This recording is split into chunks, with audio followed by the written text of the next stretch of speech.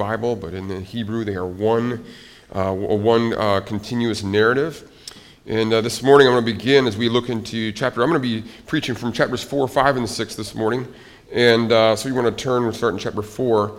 And instead of actually reading it up front, just as a unit, I'm going to just simply, as we walk through the sermon this morning, I will refer to various parts of the text. It's a truly, this section of Ezra is an absolutely amazing case study in how the church is to relate to the world, and we'll talk about that. Kids, I want to start with you this morning. I'm going to see if you can guess what I'm going to describe to you right now. Guess what I'm talking about, okay? I'm going to give you a series of hints. And if you can, you shout out what it is I'm describing. Okay, the first hint is that it has 7 layers. It has 7 layers. Okay? The next hint is that it can be different colors. The next is that it can sense temperature and touch. It can sense pressure and vibration. It can even help control temperature. Think about that. 7 layers. It can sense temperature and pressure, touch, and it's waterproof, except that it can also let water out if it's hot. It absorbs vitamin D. In fact, it keeps out all kinds of diseases. And when the sun shines on it, it will often become tan. Oh, there we go. I heard somebody say skin. That's right. Listen to this. On the average person, it's made up of 1.6 trillion cells. Isn't that amazing? 1.6 trillion cells. And over the next hour, most of us will shed 200 million cells. No, isn't it amazing? Think about that. 200 million cells. 200 million cells per hour on average. Again, we're made up of 1.6 trillion cells. Amazing. It's skin, and it's truly amazing. It knows what to let in and what to keep out. Isn't that amazing? Our skin knows what to let in and what also to keep out. It absorbs, say, various vitamins, like vitamin D. It's able to know what to let in, and yet it also knows what to keep out. And that's so important for a person, or really for any organism. Any organism's skin has to know what to let in, but also what to keep out. But you know what? It's not only important for organisms. It's important for organizations. Any community or group or family or church has got to know what or who to let in and who to keep out. It needs to know how to relate to its environment. So as a family, think of those. You grew up in a family, perhaps you have a family, moderating how much internet or how much TV is to be allowed in your home. What do I keep out? What do I let in? It's a very important question. In fact, I was listening to an expert on technology. He's actually a philosopher who specializes in the area of technology, and he says that his contention was that in the average American family, one of the single most influential things that you can do to impact the health and life and future of your family is to decide where you put the TV in your house. Isn't that amazing? Where are you going to put it? Right there in front and so everyone can see all the time? It's going to be downstairs away. Where is that TV going to be, and how often is it going to be on? And as the people of God, it's crucial, as the family of God, it's crucial to know the relationship that we are to have with the world. What are we to let in? What are we to keep out? How is the church to be in the world, and how is the world to be in the church? And throughout the really 2,000 years of history since Jesus, and even before, as we're going to see in this very text this morning, this has always been a burning issue, with different people having different ways of different emphases, different concerns. Some saying, we can't be removed from the world. We can't be isolated from the world. We can't just be all by ourselves. We're supposed to get out there. We're supposed to be in the world. We're supposed to be interacting. We're supposed to be contextualizing. We're supposed to be repackaging the message in every way, shape, or form to accommodate and to assimilate. And others are saying, no, wait a minute, time out. That's too dangerous. We need to take a stand. We need to step back. We need to be different from. We need to be holy. We need to be pure. And these various voices are in active conversation. And again, we see this truly from the story of Abraham onward. We see this struggle of God's people to know how to relate to the world around them. We're going to see it this morning in our text. So now, if you would, just grab your bulletin and open back to the call to worship. Okay, this question of how the world is to relate to the church, or how the church relate to the world, is actually found in our call to worship. Look there at Psalm 106 with me. Do you see it's a number of lines down? It says, but they soon forgot what he had done. Do you see that line? But they soon forgot what he had done. They did not wait for his plan to unfold. And listen to this. It says, they mingled with the nations. God's people went into the promised land, and they mingled with the nations. It says they worshiped their idols. And what were the catastrophic results of that? He continues, they shed innocent blood. Well, whose blood? The blood of their own sons and daughters. Reading that this morning in the call to worship, did that stand out to you? Like, oh my goodness. See, what's amazing is in this call to worship, we see that the psalm speaks of this very struggle. They mingled, and it gives an example of what's at stake. What's at stake? Our children. Oh my goodness. And it's not somehow that the nations were taking the children and killing them. Who was killing the children? For goodness sake.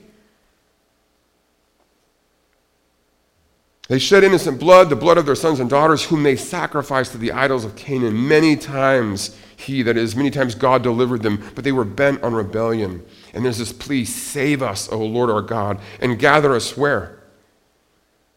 From among the nations. Do you see what happened? Syncretism, mingling with the nations, that's called a big word, syncretism, is a way of describing this sort of compromise, this engagement that leads to a letting in that which should be kept out. This syncretism over time, says many times he delivered them, but they were bent on rebellion. Syncretism over time eventually led to what?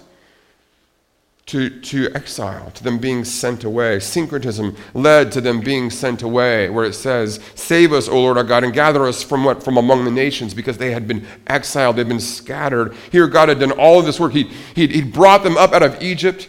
He'd enabled them to conquer the land, to inherit the land, to establish a monarchy through King David, only for what? It all to be undone. The whole thing is undone. It's all reversed. And God's people once again end up outside of the promised land. But that wasn't it. As we've seen so far in the book of Ezra, we've seen this amazing story of how God is not finished with his people, that he does, in a sense, answer this prayer, save us, O Lord our God, and gather us from among the nations. That's exactly what the story of Ezra and Nehemiah is all about. It's all about God gathering his people who had failed generation after generation after generation. They'd been filled with this inability to figure out, what do we keep out? What do we let in?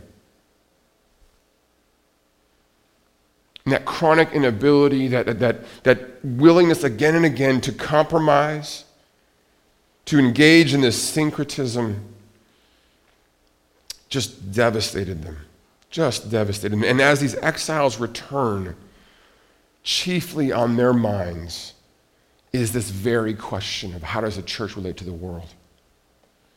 And I want to mention, I'm going to use this psalm, a call to worship here, the specific matter of how they sacrificed their children to the idols of Canaan. I want to use that. If you have a Bible, just turn very quickly to Deuteronomy chapter 12. You don't have to turn there if you don't want to. I can read it to you. But it's at the very end of chapter 12 that in Deuteronomy, Moses is speaking to his people. They're on the doorstep of the promised land, and he's giving them all manner of instructions. And this is Deuteronomy is sort of Moses' swan song. It's his final words, if you will, to the people of God before he is going to pass away. He himself will not enter into the promised land. And he is instructing them on how to prosper, how to flourish in the promised land. And Deuteronomy chapter 12 is all about how to worship the Lord once they arrive in the land of promise. And I want you to read just the two verses I'm going to read to you. Chapter 12, verse 31 and 32. Listen to this. He's talking about the nations, the Canaanites, and he says there's a contrast, an absolutely crucial contrast that he makes. He says, verse 31, you must not worship the Lord your God in their way. Who's there? That's the Canaanites. Don't worship God in the ways that I want. Don't worship me in the way that the nations are worshiping their gods. Why is that? Because in worshiping their gods, they do all kinds of detestable things the Lord hates. Could he be more clear? Isn't that amazing? Don't worship me like they worship their gods, because when they do it, they do all kinds of things I hate. Listen to what he says next. They even burn their sons and daughters in the fire as sacrifices to their gods. See that you do all I command you. Do not add to it or take away from it. He said when it comes to this matter of worship, it's really important. See, in the ancient Near East, Israel, listen to this. Israel was unique in how it viewed its children. Did you notice that? I teach I'm a professor at a Covenant Seminary, and right now I'm going through a survey of the Old Testament. We're taking time contrasting Yahweh and the worship of Yahweh and his character with the various gods of the ancient Near East. God in Egypt, the gods of Canaan, the gods of Moab, Chemosh. Chemosh he had this wonderful thirst for the blood of babies. And that's what you did. Just normal. Of course, Americans, we love the God of choice. And we talked about reproductive rights. What a phrase. Reproductive rights. Israel was unique in the ancient Near East in how it viewed its children. Why? Because Israel's God was unique in how he viewed their children. He found them precious. 8 days old little baby, circumcised, given the mark of the covenant. He's a member of the people of God, an heir of the promises. These little ones, they were precious in the sight of God. Don't you dare worship me in the way the nations worship their gods. And why is it that Israel was unique in how they viewed their children? Because Israel's God was unique in how he viewed their children. And why was that? Because Israel's God was unique among the nations, as is indicated by the first two commandments. I mean, you don't understand, like in the first two commandments of the Ten Commandments are just mind-bogglingly, explosively weird. Israel was the only nation that didn't have an image, that didn't have some sort of statue, some sort of idol, some sort of way of representing it. Their God. Why is that? Because Israel's God stood outside of the creation. There was nothing that could begin to reflect his transcendence, his supremacy. That he's the Alpha and the Omega, the beginning and the end, standing outside of all that is timeless. Over all things, the creator of the heavens and the earth. There's no other God who is remotely like that. And why is that? Why was Israel's God unique? Because he wasn't the creation of men. He wasn't a political tool. And the Old Testament story screams this. If you go back and you read a lot of the ancient Near Eastern histories, so the history of Babylon written by the Babylonians, or you go read the histories of Egypt written by the ancient Egyptians, every single one of them is, as you all know, history is written by the victors, right? It's all these stories of how wonderful the Egyptians are, how wonderful the Babylonian kings are. You go read the Old Testament. Do you get the impression that God's people are just amazing, wonderful people? Not at all. It's embarrassing. You sit there and you just go, oh, and you just. I told my students at the beginning of the semester, I say, look, you might need to get on antidepressants when you read the Old Testament, because it's so difficult. Here we are. We read the story of Ezra and Nehemiah, and it's like maybe 50,000 Jews come back. There's so many. The overwhelming majority stayed in Babylon. Like, we're good. We're good. And you go back, and it's so difficult. Just the challenges that the people of God face, and you think, oh wow, this is so discouraging. It's so realistic. So Israel's God isn't some sort of political tool. He's not the creation of men. Listen to this. What makes Israel's God so amazing is that he is unfashionable to men. And the reason that he is unfashionable to men is that he was not fashioned by men. I'm going to come back to that. Now today I want to talk about this question of the church's relationship to the world. It's central to these books, and I'm just going to make 2 points. I'm going to try to bring some clarity, because these books bring real clarity to this question, but these books, intriguingly, these books also ask some really tough questions. They really do. It's amazing. Some of the things that are going to happen later in Ezra and Nehemiah, you're going to be like, whoa, I don't know if I agree with that. I don't know about that. Did Ezra, did Nehemiah, did they do the right thing? I mean, there's some really tough issues about how does the church relate to the world in this book, and that's why we're going to tackle it, especially during this election season. So today I want to make 2 points. The first point is this. The church is to be protective with its worship. The church is to keep out, is to have this strong keep outside when it comes to anything related to worship. The church, again, is to be protective with its worship. Listen to this. But it is to be public about its weakness. Those are the 2 points. It is to be protective with respect to its worship, but very public with respect to its weakness. Let's talk about the first point. I can do this very quickly here. The church is to be protective with its worship. Look at chapter 4, the first 3 verses. It says this: when the enemies of Judah and Benjamin heard that the exiles were building a temple for the Lord, the God of Israel, they came to Zerubbabel and to the heads of the families and said, "Let us help you build." You got that? So here the people groups around these exiles. They're coming. They're saying, "Hey, let us help you build the temple, because like you, listen to this. We seek your God, and we have been sacrificing to him since the time of Esarhaddon, king of Syria, who brought us here." See, the Assyrians had this policy of conquest in which they would conquer a land and they would take some of the most influential, wealthiest people, and they would simply disperse them throughout their territories. It was a way of minimizing any sort of rebellion and whatever, and then they would exile people all over the place. And so these people who are coming now to the leadership of Israel, they're actually not from around there, but they've heard of Yahweh and they're interested. They've been wanting to worship. They have been worshiping him. It says, "We seek your God and have been sacrificing to him since the time of Esarhaddon, king of Syria, who brought us here." Verse 3, but Zerubbabel, that's the head political leader, descendant of David, Joshua, who's the priest, and the rest of the heads of the families of Israel answered, "You have no part with us in building a temple to our God. We alone will build it for the Lord, the God of Israel, as King Cyrus, the king of Persia, commanded us." Now you may stop. I'll confess, when I first read this, I thought, man, what are you doing? These people want to help you. They want to worship God with you. Why would you just be so standoffish, so prudish, so just sort of distant? Why so removed?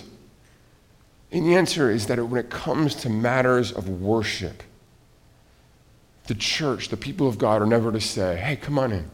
Just let anything in. Well, however you want to worship, let's worship together." See, the thing is this. It's very important to understand that if these persons who came and wanted help in the building of the temple, when they offered that help, there would have absolutely been strings attached. Think of this political season. In this political season, if you're a politician and you're fundraising, you're raising money, and you're getting support, always what comes with that money? Political favor, some sort of strings attached. So that when you win, because I helped you win, now you need to what? There needs to be a reciprocity. There's strings attached. And even as sincere as these persons may have been, they were seeking Yahweh. Yes, they were worshiping Israel's God, but guess what? Not only Israel's God. They were seeking to worship Yahweh and Chemosh, and the various gods of the ancient Near Eastern pantheon. They would have been hedging their bets. They would have said, yeah, Yahweh and everybody else. And the leadership of God's people said, whoa, time out. I'm sorry. And they actually are very shrewd here. They say, look, King Cyrus, he's the guy. He told us to build this. Sorry. And there's an exclusivity here. Israel's God is never, listen to this, Israel's God is never who we expect him to be. He's never like that. We are not to unite with the world in worshiping God. And this is especially true when it comes to the person of Jesus. Now, let me say this, it's just so important. Whenever I'm teaching or preaching the word, I am always taken back by Israel's God. He's never who I think he's going to be. Jesus is never who I think he's going to be. It's amazing how many times I've read the Bible, and I'm always shocked that God is never who I would like him to be or who I think he should be. Let me give you an example. God is a God of wrath. You can't read the Old Testament. You can't read the New Testament. You can't read Jesus. But Jesus talks about hell more than anyone else in the Bible. You're thinking, do we really have to talk about hell? I mean, is that really something isn't that just grates me the wrong? We live in a society that's all about tolerance. It's all about acceptance. We'll go to Romans chapter 12, where Paul exhorts the Roman Christians. Listen to what he says. Do not take revenge, my friends.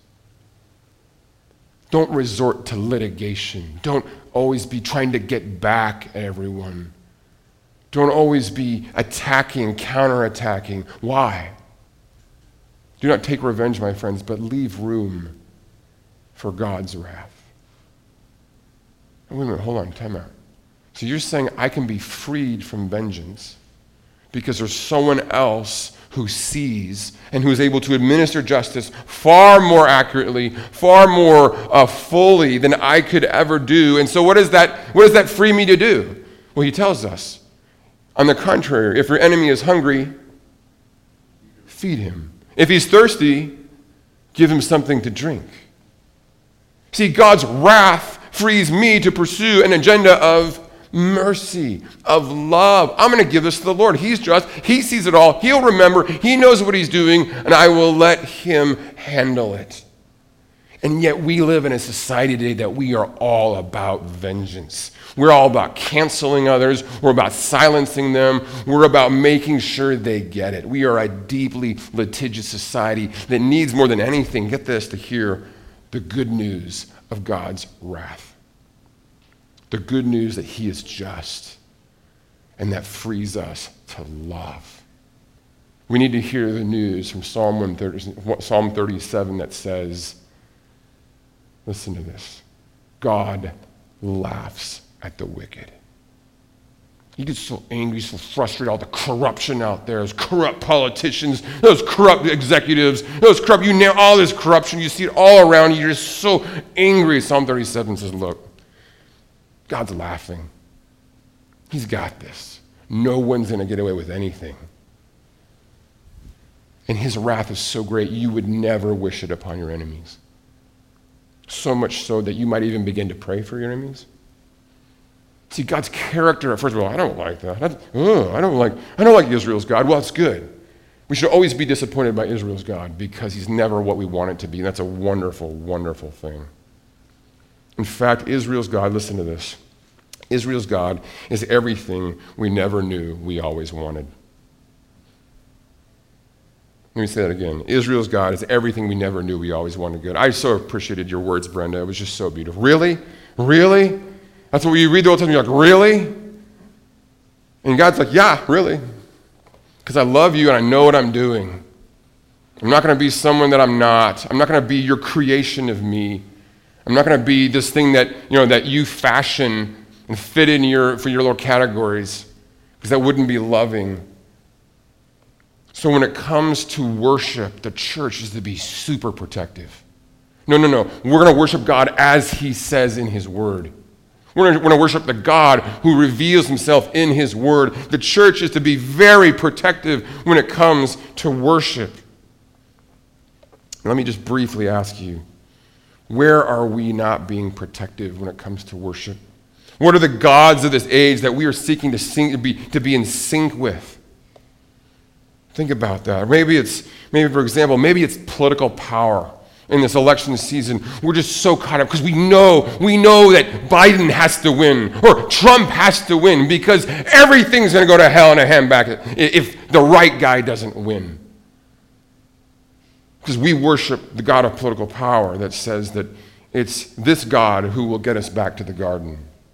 This God who will usher in an age of utopian bliss where all hold hands and we'll all get along. Is the church worshiping political power by dividing itself, just killing one another on social media? Because we know if you have a cell in your brain, you'll vote for this guy. Are we bowing down before technology and losing our children to screens? Letting in all this garbage of just, and it's just what's so brilliant about the social media today is that a minute of it, 2 minutes of it, even 30 minutes of it, it's innocuous. You add up 2 hours a day, 5 hours a day of TV watching, it will kill you. That's the brilliance. It's a slow, subtle, toxic intake, and eventually it just takes over. Money. Oh, is the church worshiping money? Are we generous? Are we so ready to give as our God calls us to give to his ministries, to give to our neighbors, especially during this time of uncertainty? And finally, the God of choice. It's all about my choice. I come to church as a consumer, and look, if this is not what I want, I'm gone. Do what I want to. I'm conversion easy, but I'm commitment proof. Don't think you can ever tell me that I have to do anything. I'm not here to tell you if to do anything. I am not. But Jesus is. He really is. And he's here to save us from our choice, to save us from ourselves.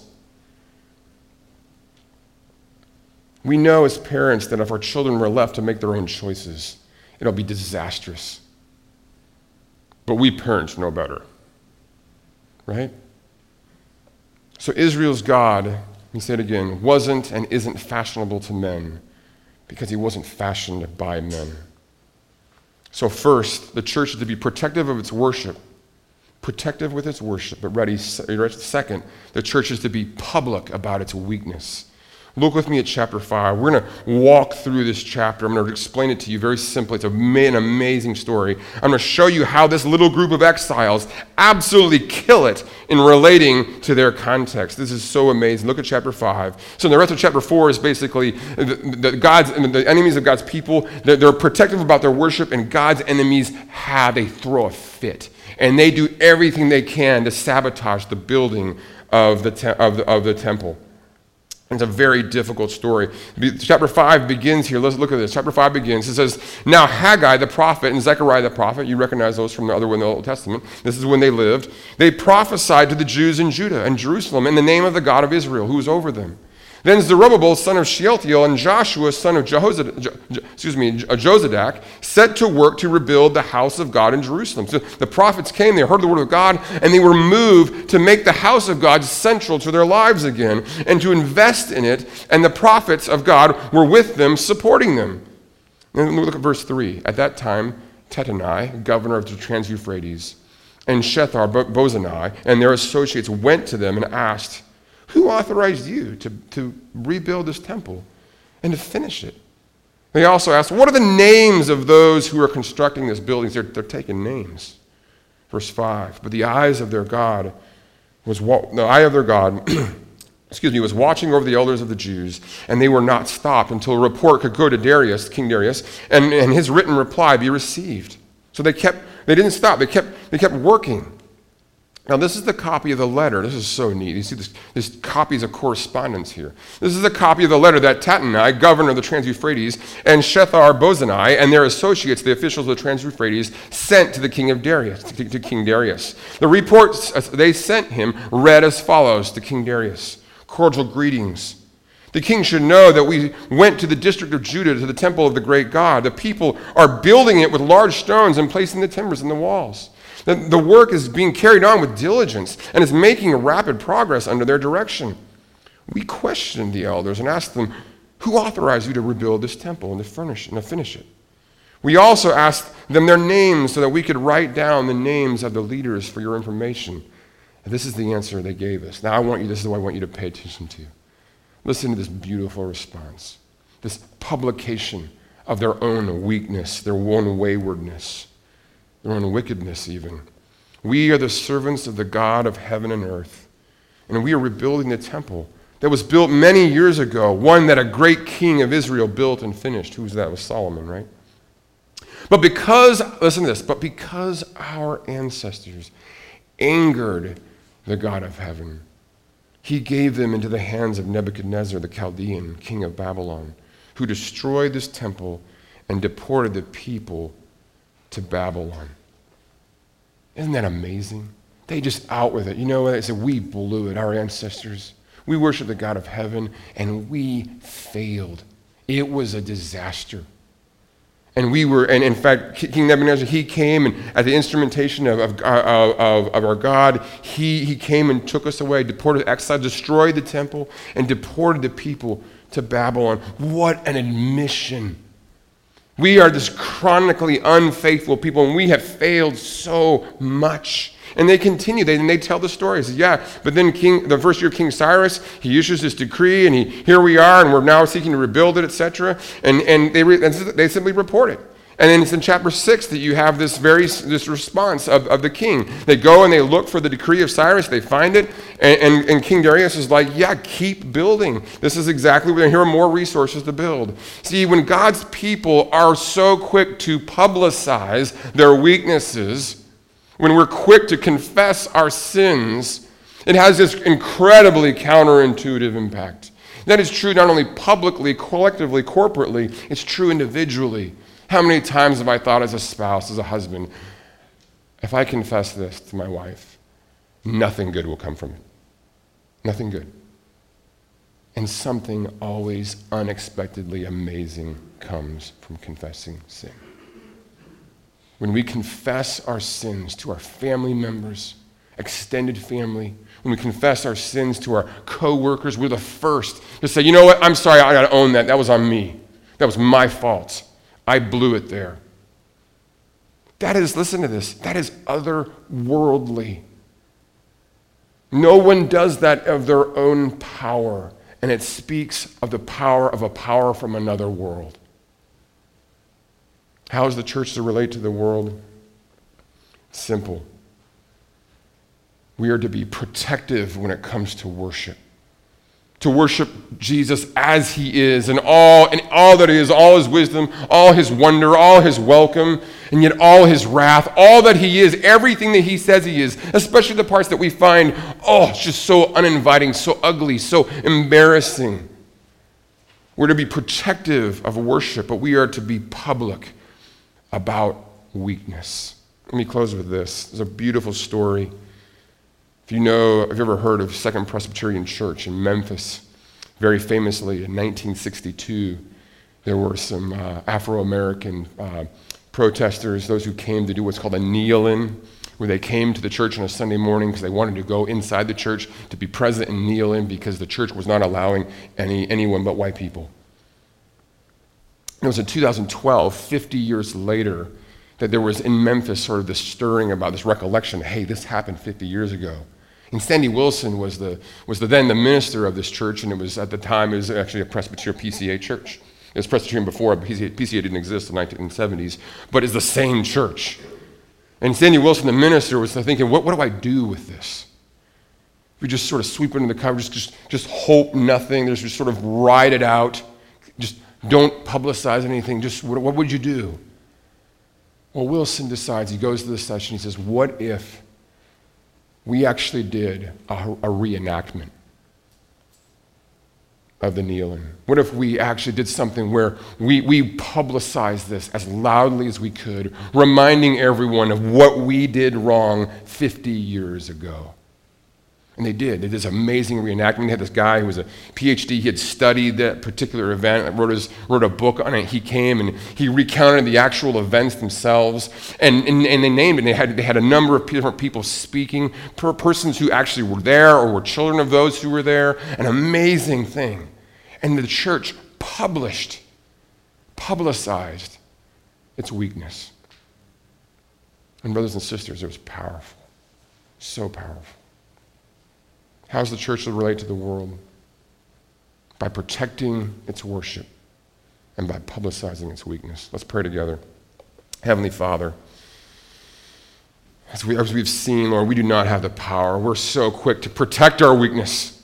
Father, I am quick to be defensive. Father, we're quick to simply give away our worship, to look at you, and Father, it's like all of us, our hearts are just like Brenda. Lord, just really? You're so incompetent. You're so uncaring. You don't know what you're doing. And Father, we lose sight of who you are, your majesty, your splendor, your transcendence, your infuriating mercy and grace. You are a God who loves to welcome all the wrong people, calling us to this extraordinary love offensive of loving the difficult people, loving those who are so different from us, loving our enemies, praying for those who would persecute us, giving sacrificially, giving when it seems to the world irresponsible, looking out for ourselves first. Oh Lord, I just pray that you would so send your Spirit. Give us a passion for your word that would seek to be so protective of our hearts to worship you, to want to worship you as you are. We long for that, Father. We do. We long. Send your Spirit that you might stir our hearts toward a compassion that sees our children as you see them. Father, that sees the world and all its lostness and all its slavery and all its isolation and loneliness, and our hearts would break. Father, break our hearts that we might weep with those who weep, that we might come alongside those who disagree with us politically and love them, welcome them into our homes, listen to them, understand them, pray with them and for them. Father, forgive us for how we have bowed down to technology and political power and greed and choice. Father, how beautiful it is that our only comfort in life and in death is that we are not our own, that we belong body and soul and life and in death to our Savior, our Lord Jesus Christ, faithful to the very end. Father, I pray that we would publicize our weaknesses as parents, spouses, neighbors, co-workers, classmates. Enable us to vocalize, to shout from the rooftops that we are sinners, saved by a God who loves to be a friend of tax collectors and sinners. Father, hear our prayer as we pray in Jesus' name. Amen.